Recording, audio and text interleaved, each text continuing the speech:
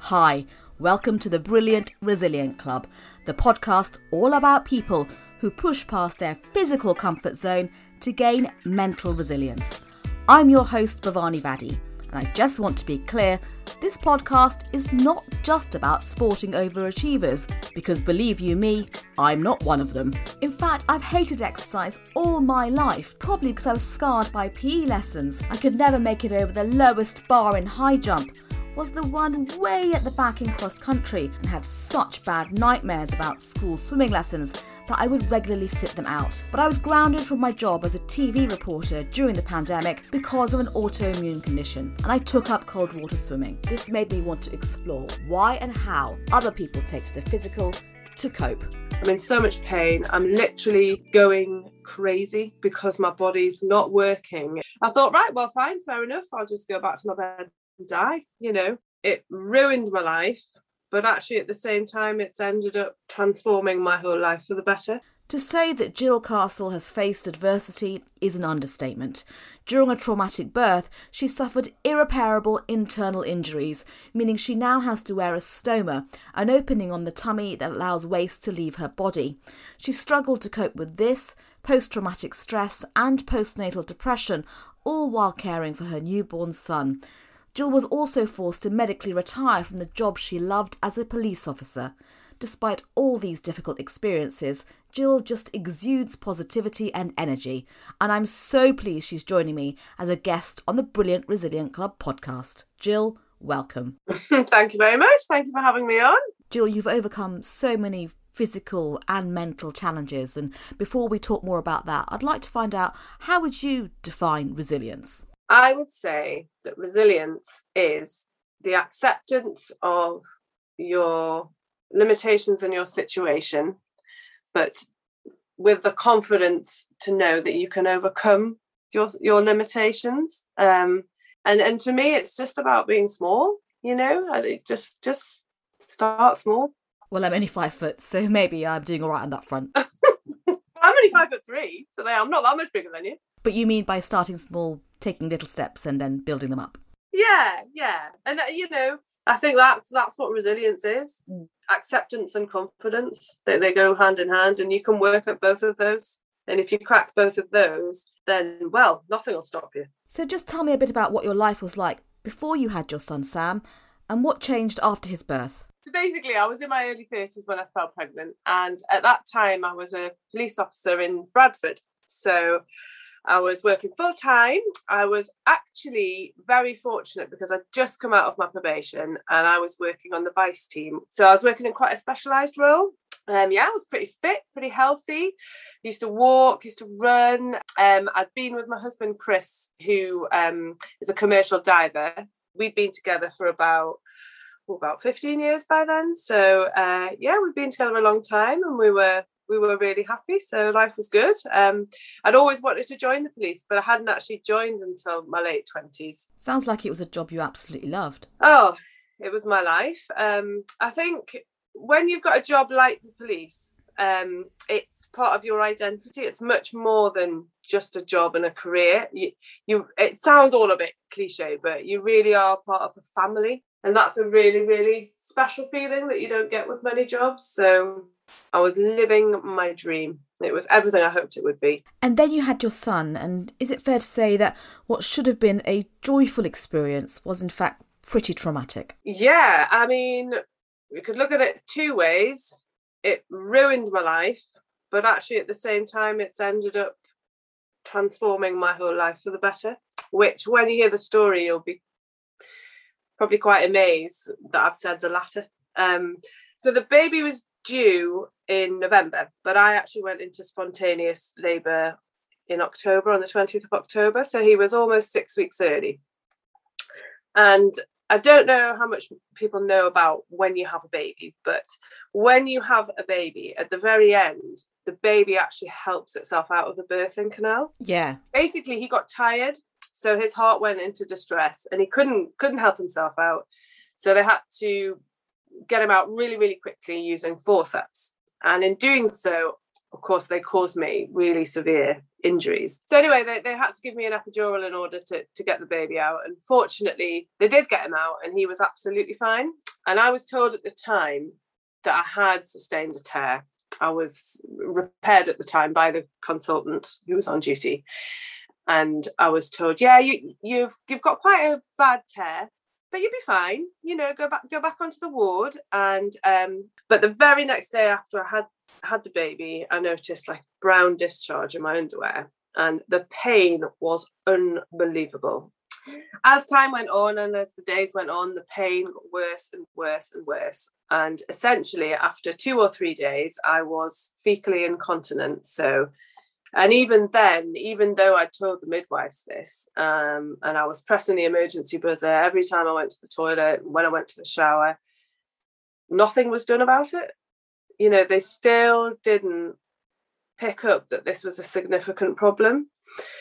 And it got to the point 4 or 5 days after the birth that I collapsed in the corridor, and I was found by a male midwife who, you know, found me on the floor and said, "Are you okay?" And I just said, "No." I said, I can't do this anymore. I just can't do it. I can't do this anymore. I'm in so much pain. I'm literally going crazy because my body's not working, and I'm going mad because nobody was listening. So anyway, this midwife then said the now infamous words of, "Oh, well, you know, maybe it's your perception of the pain." Oh my goodness.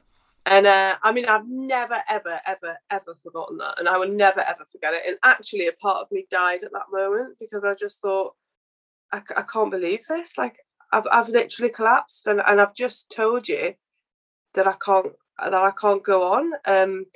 I thought, right, well, fine, fair enough. I'll just go back to my bed and die. You know, that's this is it. Like, because I can't cope. I cannot bear another second of this. But word obviously got round, so they got the consultant in. Anyway, during this examination, they discovered that I hadn't got a small tear. I had a significant 4th degree tear, which is when you're torn all the way from the vagina through the rectum, through the internal and external sphincter muscles.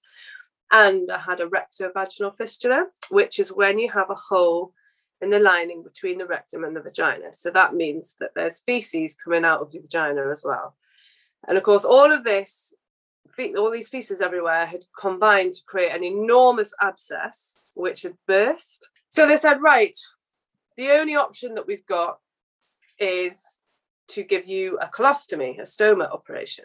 For people who don't know what a stoma is, can you explain how it affects your life? So basically, a stoma is formed when they cut into your abdomen, and they cut through either the large or the small intestine, and they bring out a section of the intestine so that the poo comes out of there and goes into a bag that's stuck onto your stomach. So the part of the intestine that's out on your stomach, that is called a stoma.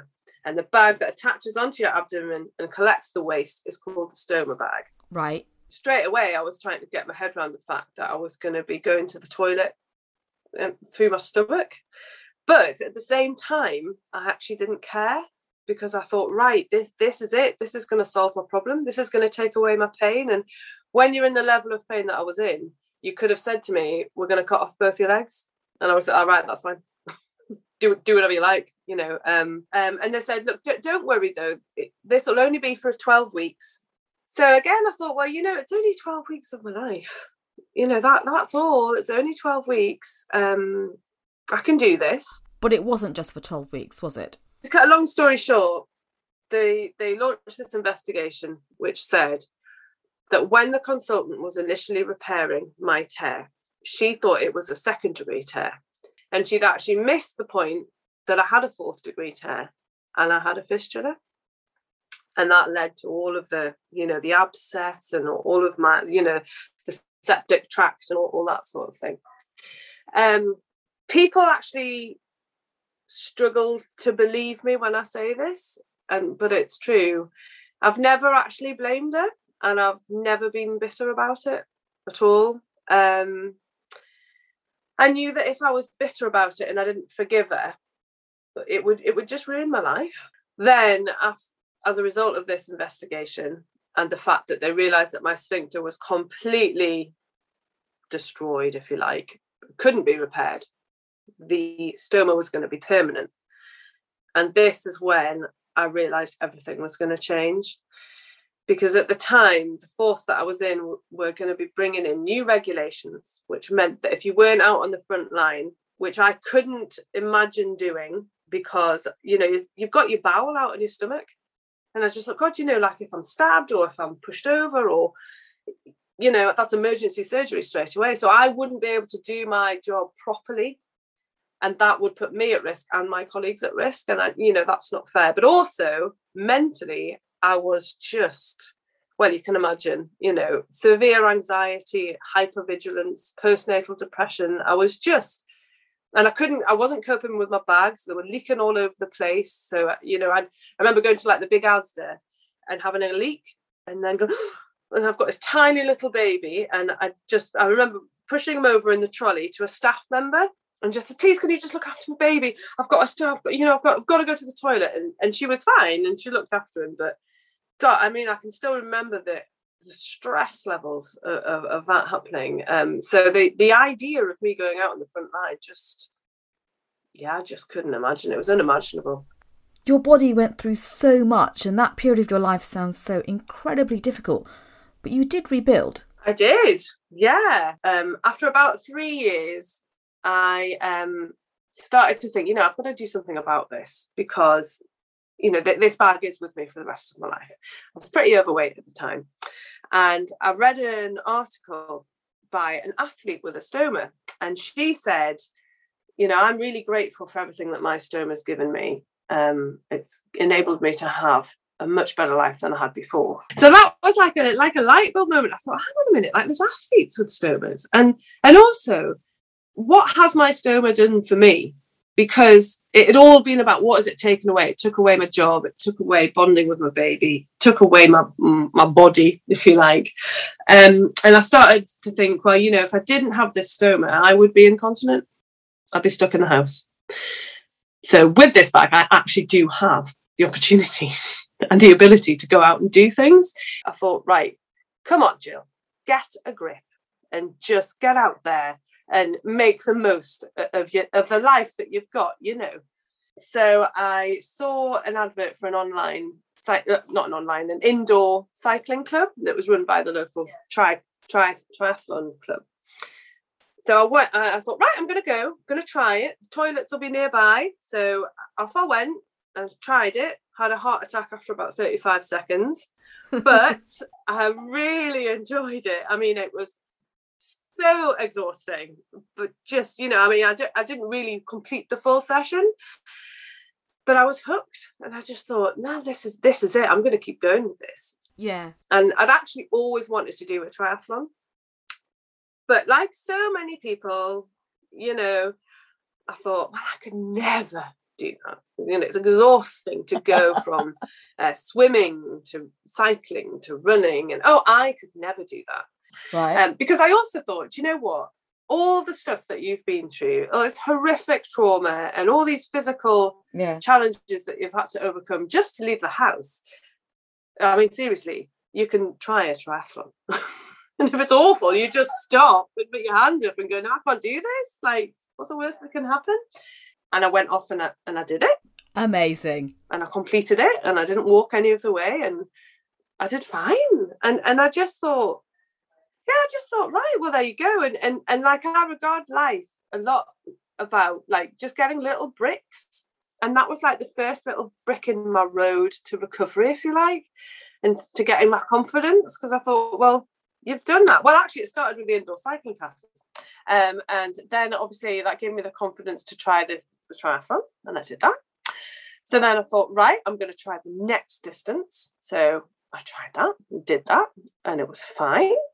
And then the local tri club en masse, for some reason, decided that they were going to do a half Ironman, which is a 1.2 mile swim, 56 mile bike ride, and 13.1 mile run at the end. Oh, this sounds like absolute madness to me. I know, but I just thought, you know, why not? have a word with yourself, Jill, and just get on with it. So I thought, right, I'm going to do this. Okay. But part of that was obviously doing an open water swim, which I'm terrified of the open water. Okay. I watched Jaws in 1988 or whatever it was, and frightened the living hell out of me, and was frightened of open water ever since then. So I had to kind of overcome that in order to complete the open water section of the swim, which I managed to do. And I managed to complete the half Ironman. Wow. I did actually have a torn adductor when I did it. I'd torn it the month before, and I was doing it to raise money for the Birth Trauma Association, which obviously is really, really important to me. That was just like another really significant thing. And I remember saying to so many members of the Tri Club, this is so much more than a triathlon to me. This is because I've been in the paper about my childbirth injuries and my story, and I'd gone really, really public for the first time, but also physically completing a challenge, 2 challenges, did open water swim and a half Ironman, which never in my wildest dreams did I think I would do anything like that. So, and I did it all, and from there my confidence has just grown and grown and grown and grown, really. And it's all about getting back control of your life, because what had happened to me was losing my job and everything. All of that had been completely out of my control. And I just thought, no, I don't want fears dictating to me what I am and what I am not going to do. And it was all these little bricks on my road that given me the confidence to know that I could do it. So I joined a local group of sea swimmers. And we still laugh about this now. We're talking about 5 years ago now, I think. And at the beginning, for a year and a half, I had to have my eyes shut when my face was in the water, because if I looked and I couldn't see anything, complete panic straight away. When your chest restricts and you can't breathe properly and you're just gripped by it.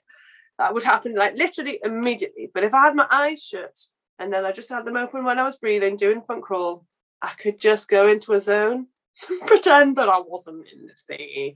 I totally get that, because I hated having my head underwater. I used to have nightmares about swimming lessons because of that when I was a kid. But yeah, as you say, it's those first steps, isn't it? I walked my first length in my local Lido. It's only very recently that for the first time in my life, I've actually managed to swim a length of crawl. Can you believe it?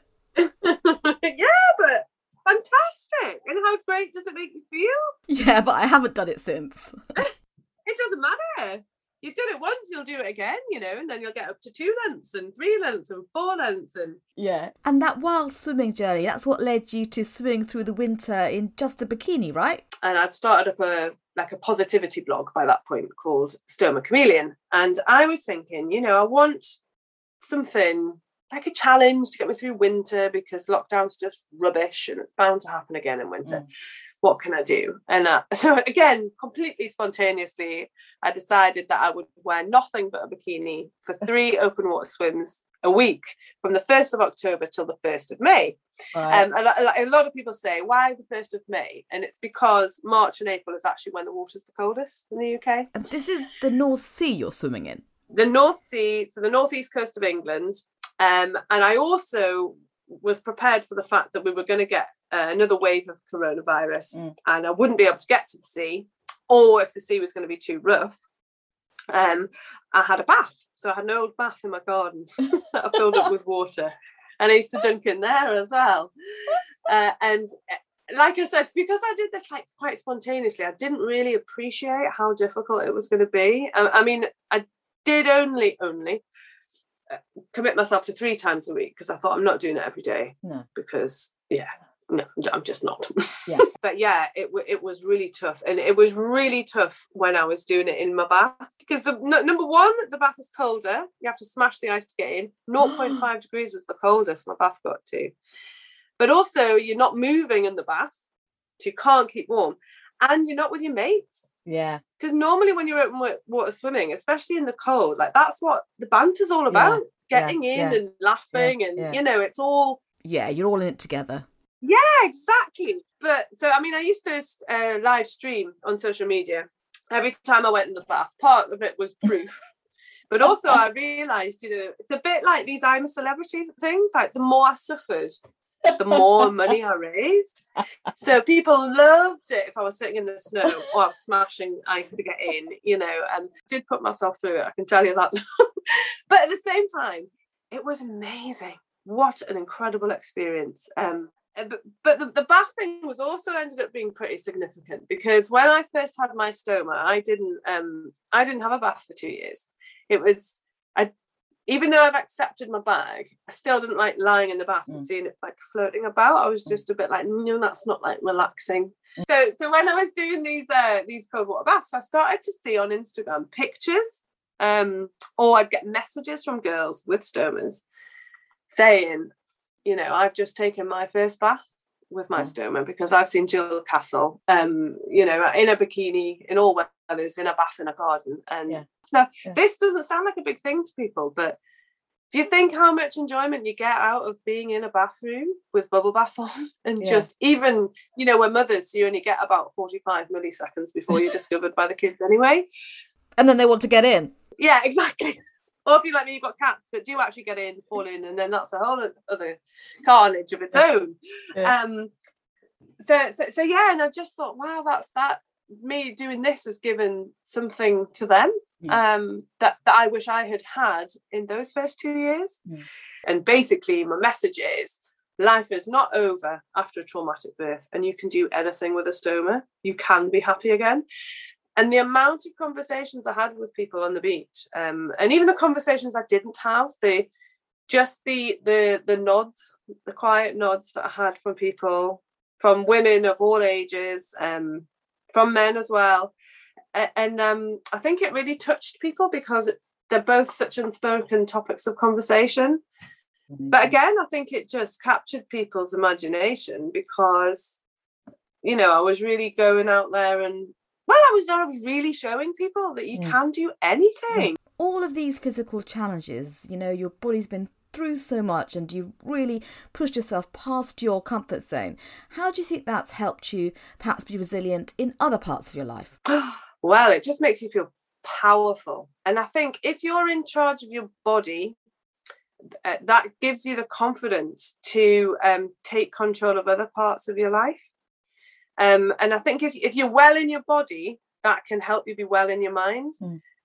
And if you've got those parts of you that are healthy and well, then it gives you the strength to tackle other things that are going on. A lot of life is about overcoming fear, and fear is a mental and a physical reaction or feeling. And that stops us from doing so many things. So I think if you push your body, then by pushing your body, you are also pushing your mind mentally and making yourself stronger in every way. And that just can translate into being more resilient because you're more confident. There are so many aspects of our health and life we can't control that are out of our hands. So by stepping into something physical that you can take part, you think you can gain some kind of control. Yeah, definitely. Well, and it's also taking control of your mind. And because where your mind goes, your body will follow. So yeah, I mean, I do understand there are obviously physical limitations, but I just think people are too quick to hide behind things. So just try things, and you don't have to do crazy things like I do. You don't have to, like I've just done the national 3 peaks in 24 hours. You don't have to do that. Like for some people, a physical challenge is walk into their local shop. Yeah. And don't forget, when I first started at that indoor cycling class, I could only stand up on the pedals for like one rotation, and then I was just exhausted. Now I could probably stand up for like 10 minutes and cycle up a hill. But we all start off differently, and we've all got different goals, and we've all got different challenges, and I just think, just try it. It really, it's a real passion of mine to get people to just try things. So what's next on the cards? So next on the cards is solo channel swim in 2023. So, I mean, this is massive. I have to overcome my fear of swimming on my own in the open water in the dark. I have to swim at least, it's 21 miles as the seagull flies, but it'll be longer than that because of the tides and the currents. And I am raising money for the Colostomy UK. the Birth Trauma Association, and also very special to me is Jacob's Well Appeal, and they send things like ostomy supplies to impoverished countries, to children who use things like plastic bags and tin cans, they don't have any stoma products at all, and so they help them to live the life that I've got, that I take for granted. So absolutely terrifying, but really exciting. At the end of the day, if you think back to 2017, I had that 1.2 mile open water swim, and that was a massive ordeal for me. And now I'm signed up to swim the English Channel solo. So, and I'm not anything special. I'm a totally normal person. So I started with my little bricks. Well, Gill, I think you are someone special, and I'm in complete awe of everything you've achieved and overcome. But like you said, it's those small steps, building brick by brick, and anyone can take away that message. Yeah. It's been an absolute pleasure chatting to you, Gill. Thank you so much for sharing your story with me, and I really look forward to following your journey towards that cross-channel swim. Thank you very much for having me on. I've thoroughly enjoyed it. Thank you. I hope you found Gill's insights as inspiring as I did. She's known on social media as Stoma Chameleon, where you can follow her outdoor adventures. A huge thanks to her, and thanks to you for tuning into the Brilliant Resilient Club podcast. If you liked it, then please do subscribe, rate and leave us a review, as it can help other people find the show. Bye for now.